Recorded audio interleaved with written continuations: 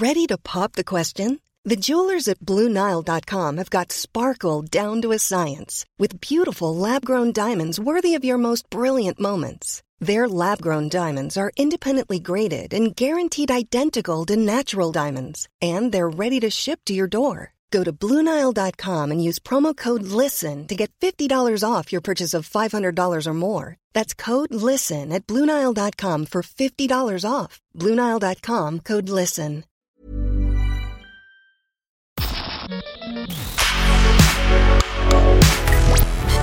Here we go. Hey, I'm Jack Hughes from Wang Chung. Hey everybody, this is Ivan from Men Without Hats. Hello everybody, this is Francis Gunnery from It Bites. Hi everyone, this is Andy from Modern Romance. Hi everyone, this is Charlene. Hi, this is Dennis Seaton from Music EU. Hi, I'm Nick Haywood. Hi, this is Kevin from Fiction Factory. And you're listening to the 80s Rewind Show podcast.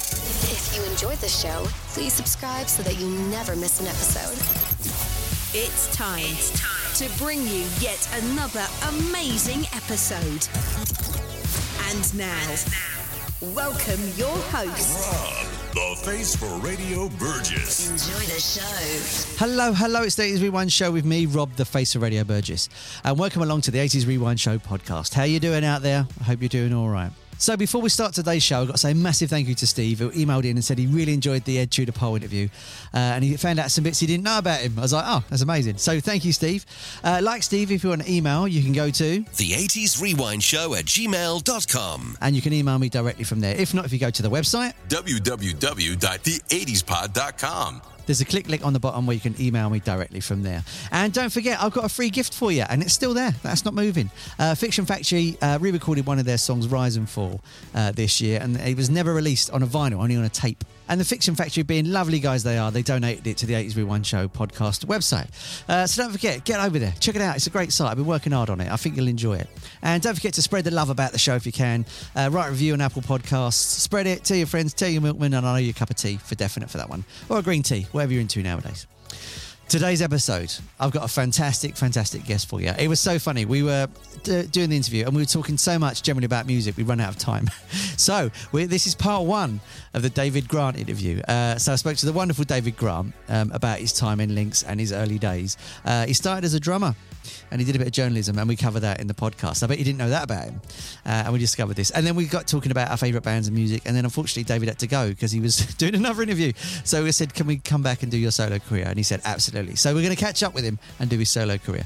But let's delve into his early days. He's absolutely wonderful to chat to. We had such a great time. I'm really looking forward to the second part of the interview. This is David Grant, part one. So let's do it.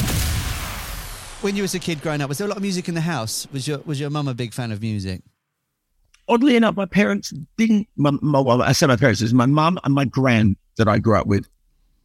And most of the music that they played was kind of gospel music. Wow. So I listened to like Mahalia Jackson and Sister Rosetta Tharpe and things like that. But like a lot of West Indians of their generation, they loved Jim Reeves. Wow.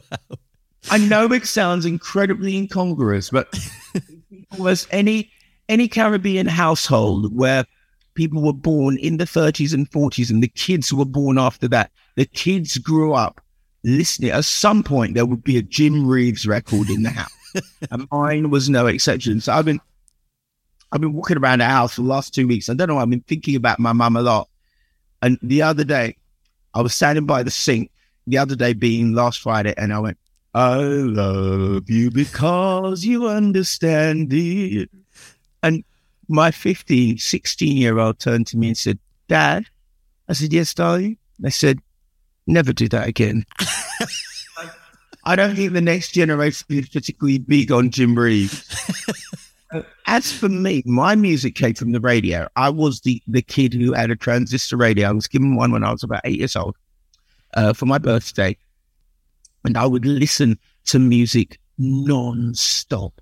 And I'd sing non-stop. My mum said before I could speak, I would whistle the songs that I'd hear on the radio. Wow.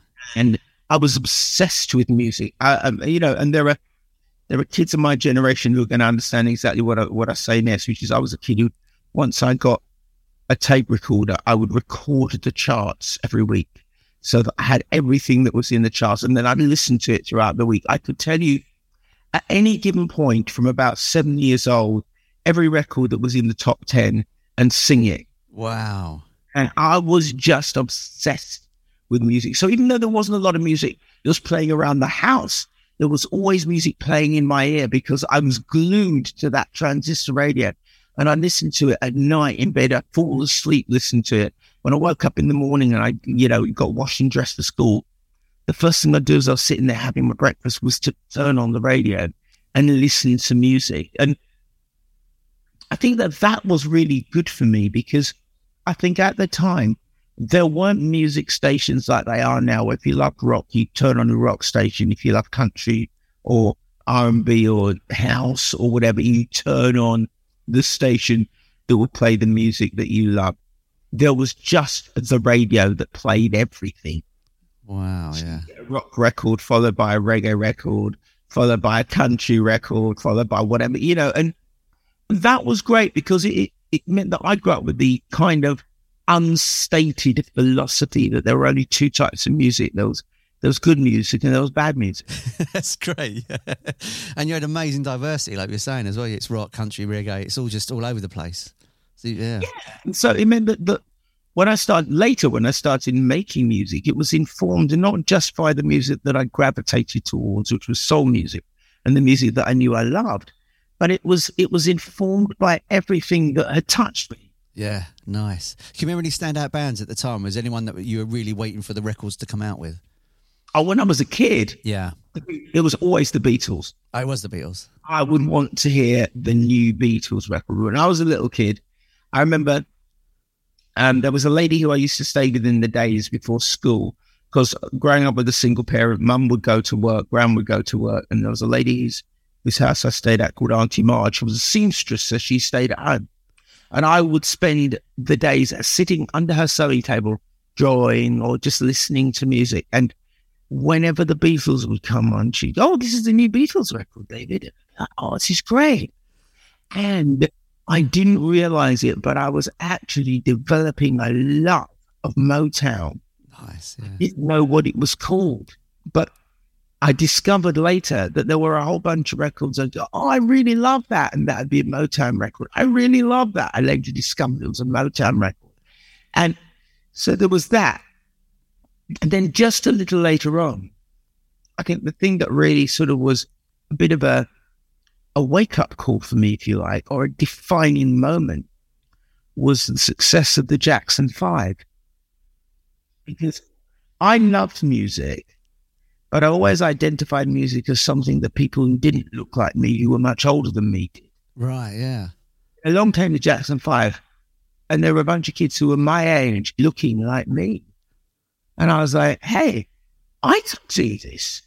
That had never, ever even occurred to me before. The thought that I could translate my love of something into something that I myself did. Yeah. I think the Jackson 5, was a connecting point for me, a point where I started thinking, I want to be in a band. I want to make music. You're absolutely right. Around that time, there was no real influences like that at all, was there? No, they were the first kids, then followed by the Osmonds, but they were the first kids that I can remember actually being really successful and making great records. Yeah, fantastic. Yeah, I mean, it's... Well, is it Who's Loving You? When he does that one, that's amazing, considering his age, and he pours the emotion out of a guy that's in his 30s and 40s. It's amazing. Yeah, I mean, recently, last couple of years, there was a Motown sort of a celebration, Motown's 60th year. I think it came out in 2019. And then Smokey Robinson and Berry Gordy were talking about, their exploits of Motown. If you get a chance to see it, it's really worth seeing. It's brilliant. But there was a point at which Smokey Robinson talks about the 11-year-old Michael Jackson singing Who's Loving You, and him thinking, I wrote that song, and this little kid sings it better than I did. It's true. It's strange. Yeah. But when you hear that, it makes you think. I think, there's a saying now, didn't exist back in the day, which you've got to see it to be it, that when you see somebody who you feel you can identify with doing something that you feel you really want to do, it begins to spark in you the belief that you can. Yeah, definitely. That when I heard I Want You Back and ABC and The Love You Save and I'll Be There and Who's Loving You, I was just like, not only is this kid great, but he's a kid. That's true. Yeah, it gave you something to identify with. That's amazing. So yes, it was a really significant moment. And then I started buying my own music, my own records. And I think, again, my taste really eclectic. You know, I joined a group, part of forming a group that was a vocal group. Right. When I was about 11, 12. And I'd had groups in school, in my primary school. I kept trying to form groups and I'd be the drummer. Oh, right. Looking for a singer and a guitarist. I loved playing drums. I mean, you know, as a drummer, I made a good cup of tea, but I loved playing it. And nobody else that heard me play particularly loved it, but that was what I did. And I just wanted to be in a group. The thought of being a star, if you like, or the thought of being successful never even occurred to me at that point. But it was the doing of it. It was just, I want to do this. It's like that my two obsessions when it came to doing things were playing football and playing music. Yeah. You're not just playing and listening, which was an obsession, but playing and listening and then actually playing and participating. That's amazing. I didn't know you started as a drummer. Oh, yeah. I used to love playing drums until I realized that drummers could be really acerbic. And actually, two things. I realized they could be acerbic and that it required some skill. There's a Lynx track called Throw Away the Key that we did. And I had a drum pattern for it. And when the song started, when we started working on the song, Sketch and I said to the drummer, this is the drum pattern that I want. And I sat and I played it. And the drummer was a guy called Andy Duncan, and Andy played with David Bowie and, you know, fantastic drummer. Yeah. And he listened to it and he went, yeah, I get it. That's going to be great when it's in time.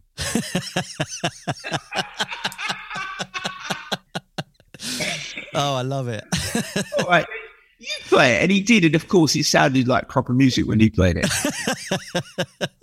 Oh, I love that. That's great. So you started forming your first bands and stuff. When was your first live appearance? Do you remember when you first played live? Oh, gosh, as a kid. Probably in some church hall when I was like 13, 14 years old. And I loved it.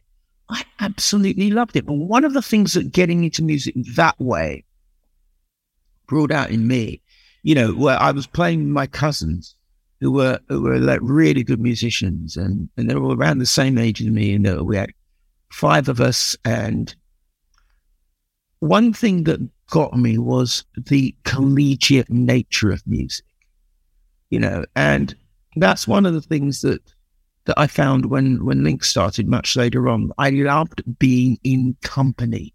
I loved making and creating with other people and then performing with other people. It was almost as much about the fact that I'm on stage in my team and I'm a team player and I'm a team member as it was about the audience. I really wanted the audience to like what we did. But if they liked it, it was our win. And if they didn't, we'd support one another and go, come on, the next one will be okay. You know, I think there was that's something that I really missed when I went solo, that I didn't really value at all until I didn't have it. Yeah, it's true. Bands drive each other crazy until they're not there anymore. Absolutely right. And I think it's one of those things in life, you notice everything that you don't like about a situation until you're not in the situation anymore, and then you remember all the things you loved about. That's right. Then it's too late, generally, isn't it? Yeah, too late. So between being a young band and Lynx, was you playing a lot back then? Was you playing live a lot, or was you just concentrating on songwriting and stuff like that? Well, Lynx started at the back end of the 70s. I had auditioned in my determination to be in a band. I thought, right, I want to find out about the music business. So I opened a record shop. And I thought, this isn't the way to find out about the music business. This is the way to find out about records. Okay. fun. And I loved it. But it was kind of a displacement activity. It was to see whether I could be engaged in music without ever having to make it. You know, because in a way, when you don't know a way through and you don't know anybody and you think, I can't even get in the door. You know, we did gigs and nobody was signing my group. And it just felt like we are never going to actually get an opportunity to get in here. There's something in the record shop. And I did that, and that proved ultimately dissatisfying. And the reason it proved dissatisfying is because it wasn't what I wanted. I thought, you know what, I want to communicate, I want to connect with people. Okay. And I've always been good at writing, so I became a journalist. Well, there was a story to that as well. I almost accidentally became a journalist. One day I was listening to Radio 1, like I told you, I listened to the radio all the time.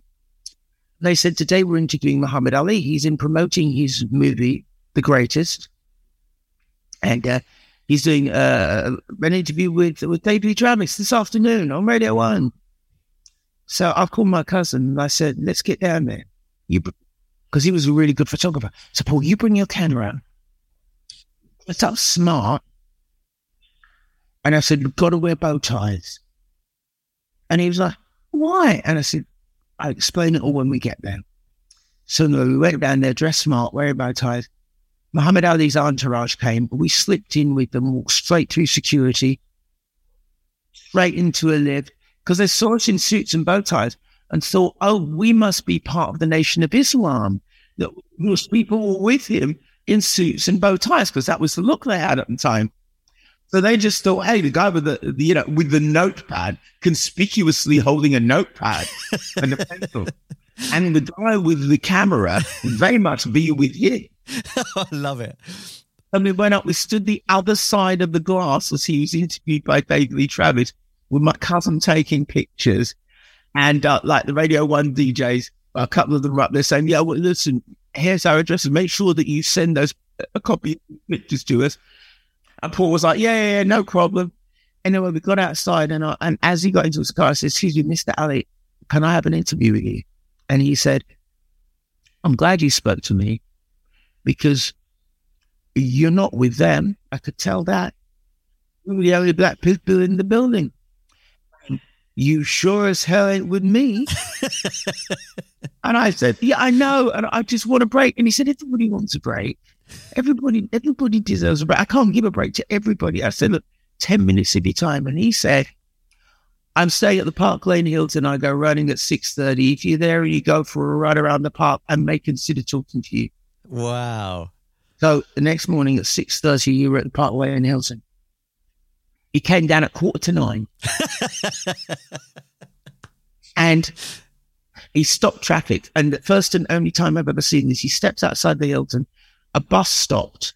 The passengers on the bus ran out of the bus and surrounded him. People stopped their cars, flung their car doors open. And within seconds, he seemed to be surrounded by hundreds of people. And my cousins, they're taking photos of this. Anyway, we eventually get to the park. We run around Hyde Park. I have photos to this day of me shadow boxing with Muhammad Ali. Fantastic. Pride of place in my collection of photos. This is way before Leeds. And I spent about 3 hours with him after that doing an interview. I went back the next day, spent another couple of hours, and then just hiked the interview round to all the publications to see if I could get it published. And of course, I ended up being offered a job, trained as a journalist, ended up writing music reviews, and then lost my job because of telling a lie about what I was doing when I should have been at a boring council meeting and I was at a gig. And it was the only time that something not boring ever happened in a council meeting, and the editor ended up being called out to do it. The editor! He wasn't best pleased, and there went my job. But I had journalist on my CV, so I got a job at Island Records as a press office assistant. Fantastic. So I could really find out how the music business worked. And that was eye-opening. After that, I left in the December of 1998. This is a tip for the kids. Never leave your job to go to no job just before Christmas. That's amazing. I left there and I said, it's all right. It doesn't really matter because you know what? In 6 months, I'll be in the charts. It took us 2 years to actually even get a record out. But the optimism was there. That's the point.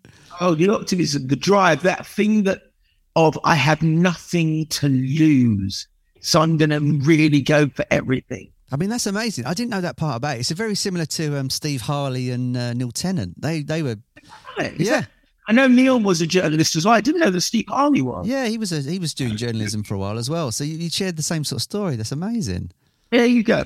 And so, by then I'd met a few guys and we formed a group and we had a really great drummer called Mel Gaynor and we had a great keyboard player.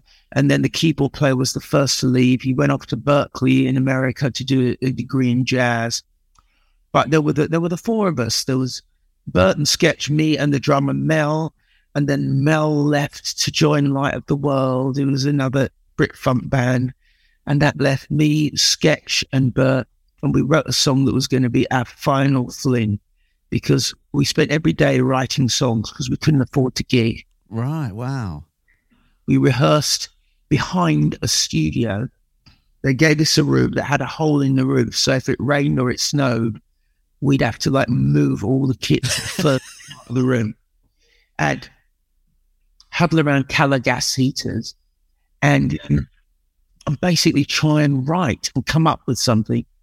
And we wrote a whole bunch of songs. And then the final song, because we were just everybody was saying this isn't working. Only me and Sketch wanted to keep going. So our last hurrah was a song called... I'm Sandra, and I'm just the professional your small business was looking for. But you didn't hire me because you didn't use LinkedIn Jobs. LinkedIn has professionals you can't find anywhere else, including those who aren't actively looking for a new job, but might be open to the perfect role, like me. In a given month, over 70% of LinkedIn users don't visit other leading job sites. So if you're not looking on LinkedIn, you'll miss out on great candidates like Sandra. Start hiring professionals like a professional. Post your free job on linkedin.com/people today. There's never been a faster or easier way to start your weight loss journey than with PlushCare.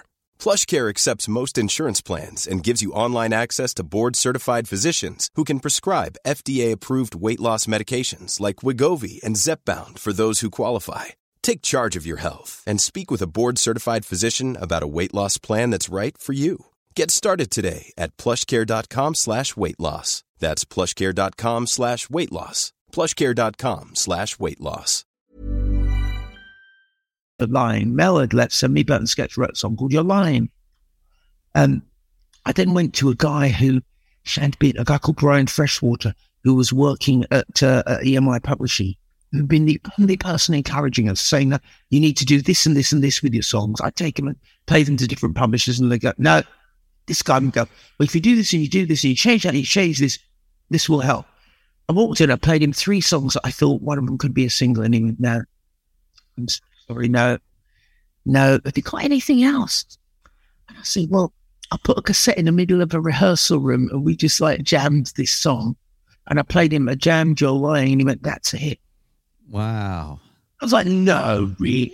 And he said, yeah, record that song. And I said, we can't. He said, why? Because we ain't got any money. So he lent us £1,000. He said, half of this is for recording, the other half is to press up 1,000 white labels and see if you can get any traction on it. So that's what we did. And then I walked into City Sounds, that was a soul music shop, a dance music shop in Holborn. And I sold 1 box of 25. I was walking around telling these 2 big, heavy boxes of records. You know what it's like when you've got nothing to lose, walking into one shop after another, people putting on, going, I'll have 2. I'll have 4. I'm carrying 50. And that's not light. I've got another 950 at home at this rate. Never get rid of them. Walked into City Sounds and there was a new guy there who'd been there a couple of weeks. I wanted to see the boss. The boss was busy. I'm so glad the boss was busy because the new guy listened to them and said, give me a minute. Went back to see the boss, came back and said, how many have you got? I said, well, I've sold 5, so I've got 45 of them.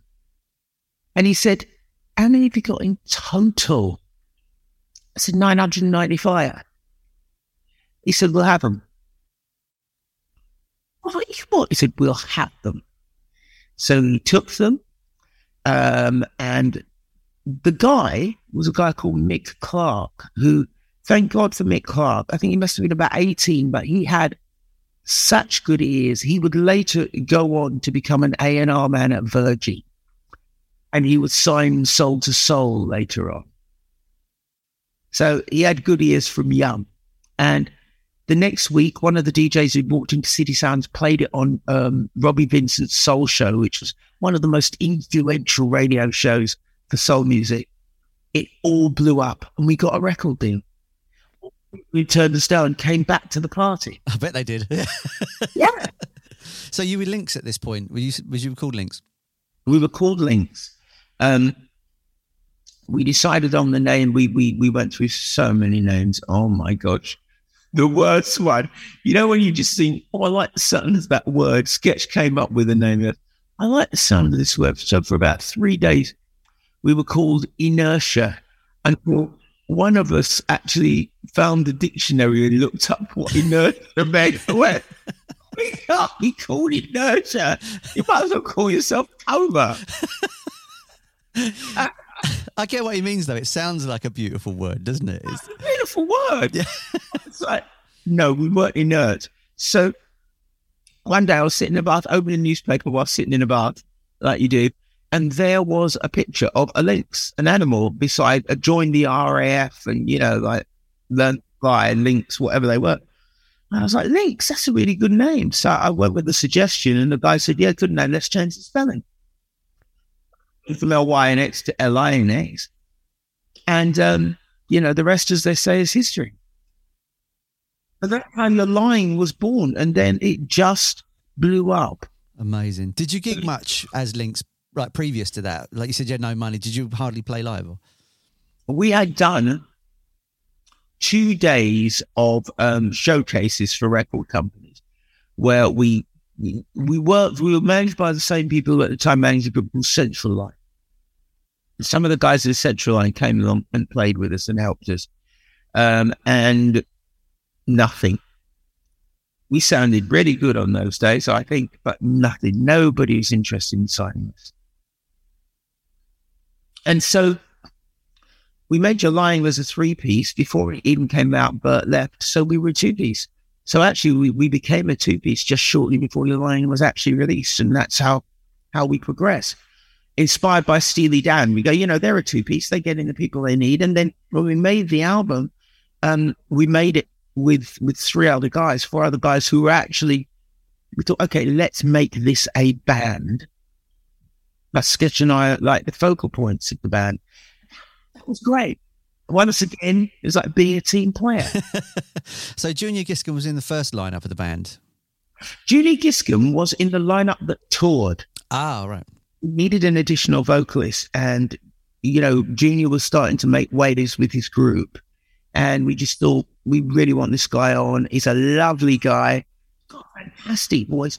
And so we did that first Lynx tour, and throughout the tour, our producer and Junior, every sound check, they spent sort of half an hour together at the end of the sound check. And so after a little bit of this, the first couple of weeks of the tour, we started saying, what are you guys working on? And so, we can't tell you.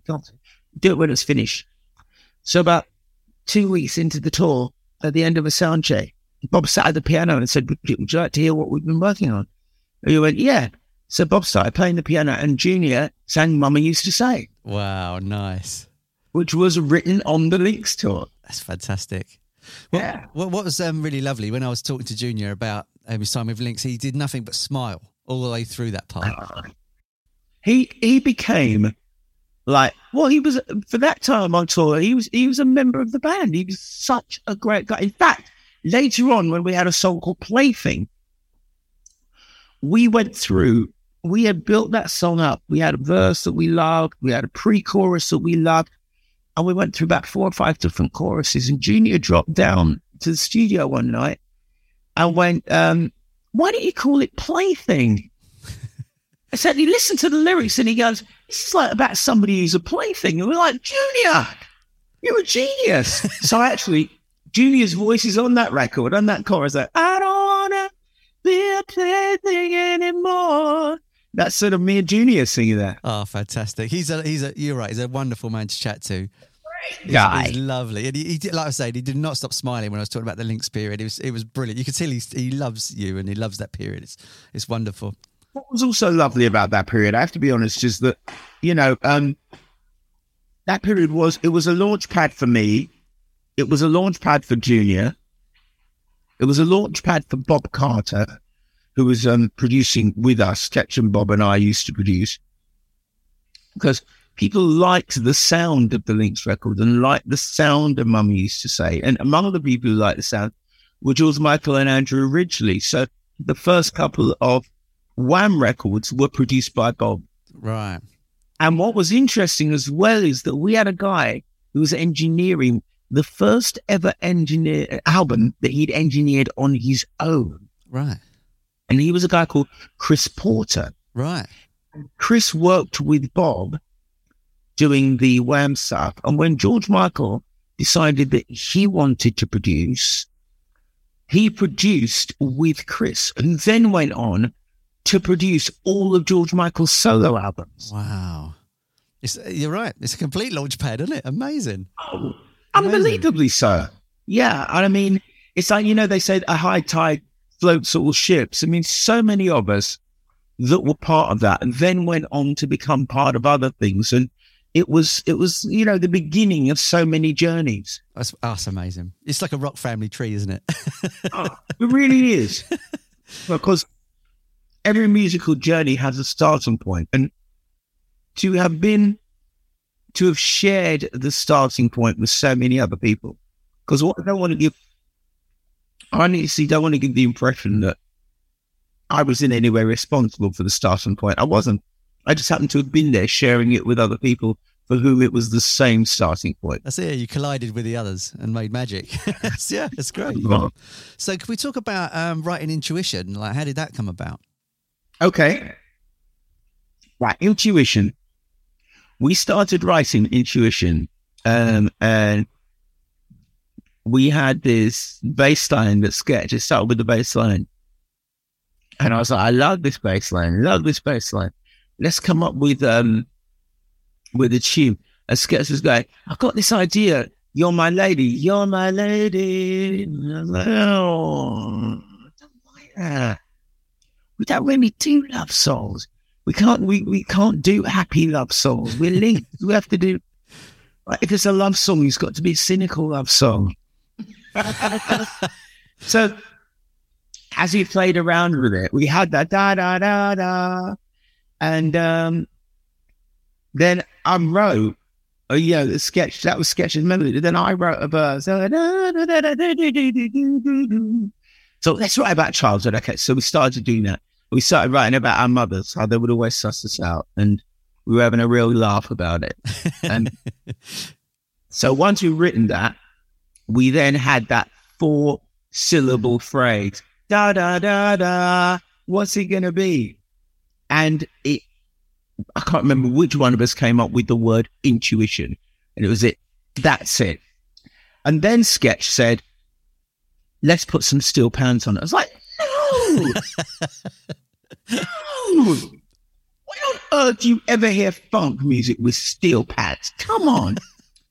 And he said something that I think was really a defining moment musically for that song and for maybe the Lynx sound.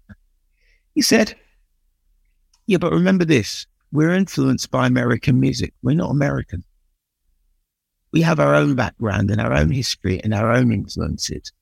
Let's inject some of our background into this song. So it's like, yeah, why not? So we did. So we came up with bum, bum, bum, bum, bum, bum, bum, bum, bum, bum. So that was there. Then we went to the studio, put all that down, sang the song, and Bob Carter said, it just feels like it's missing something, and I don't know what it is. And then about an hour later, he said, how about this? How about this? We were actually mixing it by this point. How about, hold on a minute. He picked up a guitar and he went, He said, how about that? So he said, where are you hearing it? He said, all right, play the track. Hit record. And he went, dun, dun, dun, dun, dun, dun, dun, dun, dun, dun. We were like, yeah! So he put that down all the way through the track. And that was it. It's amazing. It was a team effort. Yeah. It's just like studio magic, isn't it? Yeah. One brain working together, yeah. It was absolutely brilliant. It really was collegiate. It's brilliant. And is it right there was a BBC strike that helped get it up the charts? Is that right? Without that strike, the song wouldn't have been a hit because we put a kind of typical brick funk track called Together We Can Shine on the other side. The soul music stations were playing Together We Can Shine. The pop stations were playing Intuition. But neither of them was playing either enough to give us massive momentum. And this was our third single. Our first had been a big hit. Our second, Rise and Shine, that everybody was convinced was going to be a top 3 record, hadn't even dented the top 75. So a lot was resting on Intuition. And then what they would do on the chart rundown is they would go down as far as the top 40.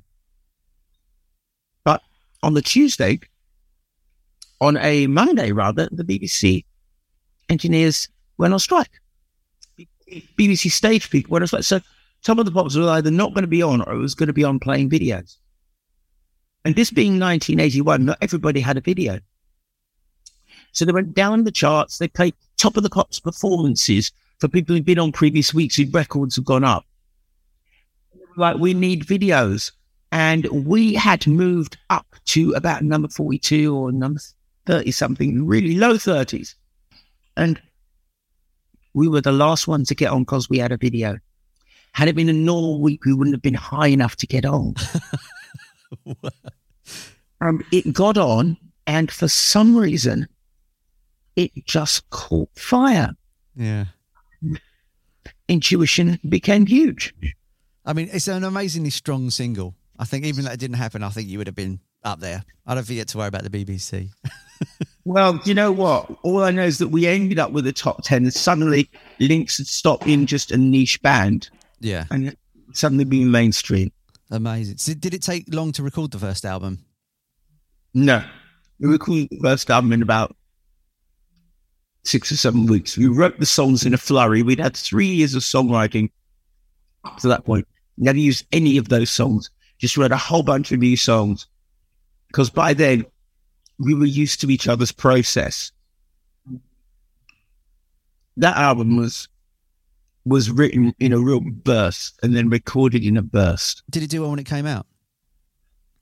Yeah, I think it became the first of the Brit Funk albums to make the top 10 in the mainstream sort of like charts.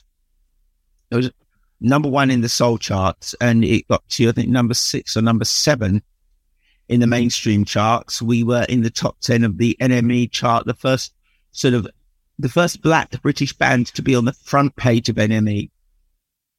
It was significant because, you know, music was kind of underground and there was a racial element to music at that point. That black music was considered something that black people made.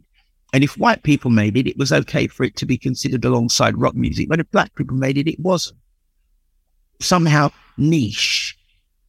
And so for Intuition, the album to be in the chart and for us to be on the front page, it meant something at the time. It meant that, you know, we're here and we're standing alongside all the other people you got on the front page. That's amazing. When I was talking to Junior, he was talking about, he did his single with Kim Wilde and he was in France, and out there they introduced him as Kim Wilde and Friend. They didn't even name him. I was like, and you forget that it's, you know, it was a different time. And that seemed to be fine at the time. You think that's just mental. Oh, I know. At the time, you know, black music, there were black music divisions in record companies.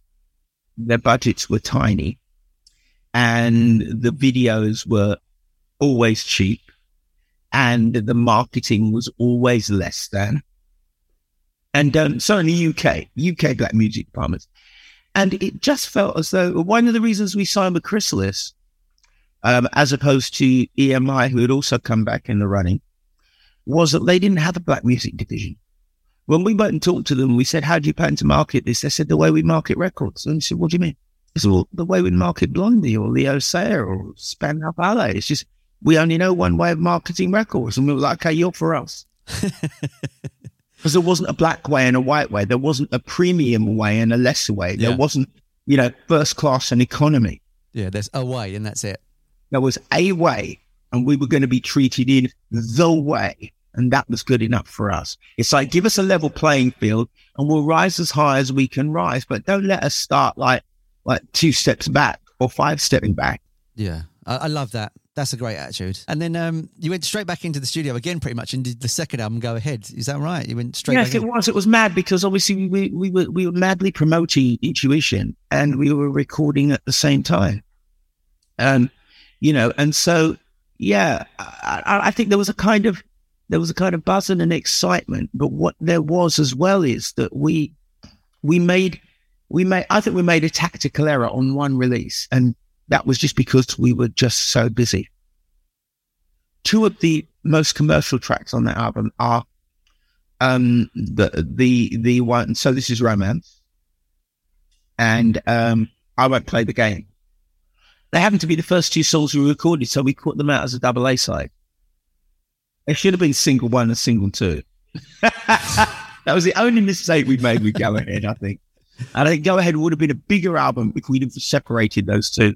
I like Know What It's Like to Be Lonely. That's a fantastic track. Yeah. That was great. actually written out of that thing of okay, this now I've got everything that I wanted, but actually it's not what I thought it was going to be.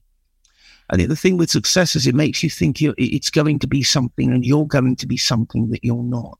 Yeah. People are either only more or less of themselves. They're not something other than they were before. That's right. Do you know what I mean? Horse doesn't suddenly turn into Pegasus. I can fly now. No, you're still a horse. I love it. You've got a better stable now.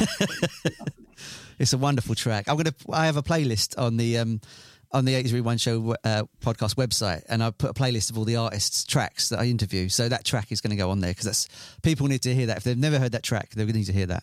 That is lovely. And that was sort of like a very personal song to me, as was So This Is Romance. That actually had happened about my cousin and I. His fiance and my girlfriend went away together on a holiday for a couple of weeks, didn't come back for 3 months. Wow. I thought there's a song in this. Yeah, there's always songs in tragedy. Yeah, absolutely. I mean, I found this Go Ahead to be a more sort of funky soul album than Intuition. It seemed to be more focused. It was a more confident album. Yeah, I think so. Something about success that gives you confidence. It certainly gave us confidence. And so it was a more confident, and with songs as well that we were thinking, we knew we were preparing for a tour. How's this going to sound live? How can we do this on stage? So there was a kind of excitement to the tracks because we were trying to feel how something would sound in front of an audience. Yeah. And we toured off the back of Go Ahead with half the set from Intuition, half the set from Go Ahead. The fantastic David Grant there, giving us an insight into his early days with Links. Now, don't forget to stay tuned, and we're going to do the second part of the interview real soon. Don't forget to like and subscribe if you can, and write a review on Apple Podcasts. Check out the website, and I shall see you soon. This is Robbie, the face of Radio Burgess, signing off. This show is produced, edited, and presented by Robbie. If you enjoyed today's episode, make sure to subscribe and leave us a review.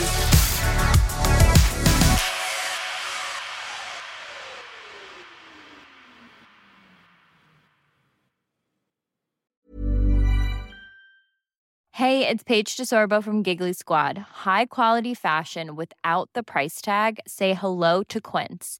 I'm snagging high-end essentials like cozy cashmere sweaters, sleek leather jackets, fine jewelry, and so much more. With Quince being 50 to 80% less than similar brands. And they partner with factories that prioritize safe, ethical, and responsible manufacturing. I love that. Luxury quality within reach. Go to quince.com/style to get free shipping and 365-day returns on your next order. Quince.com/style.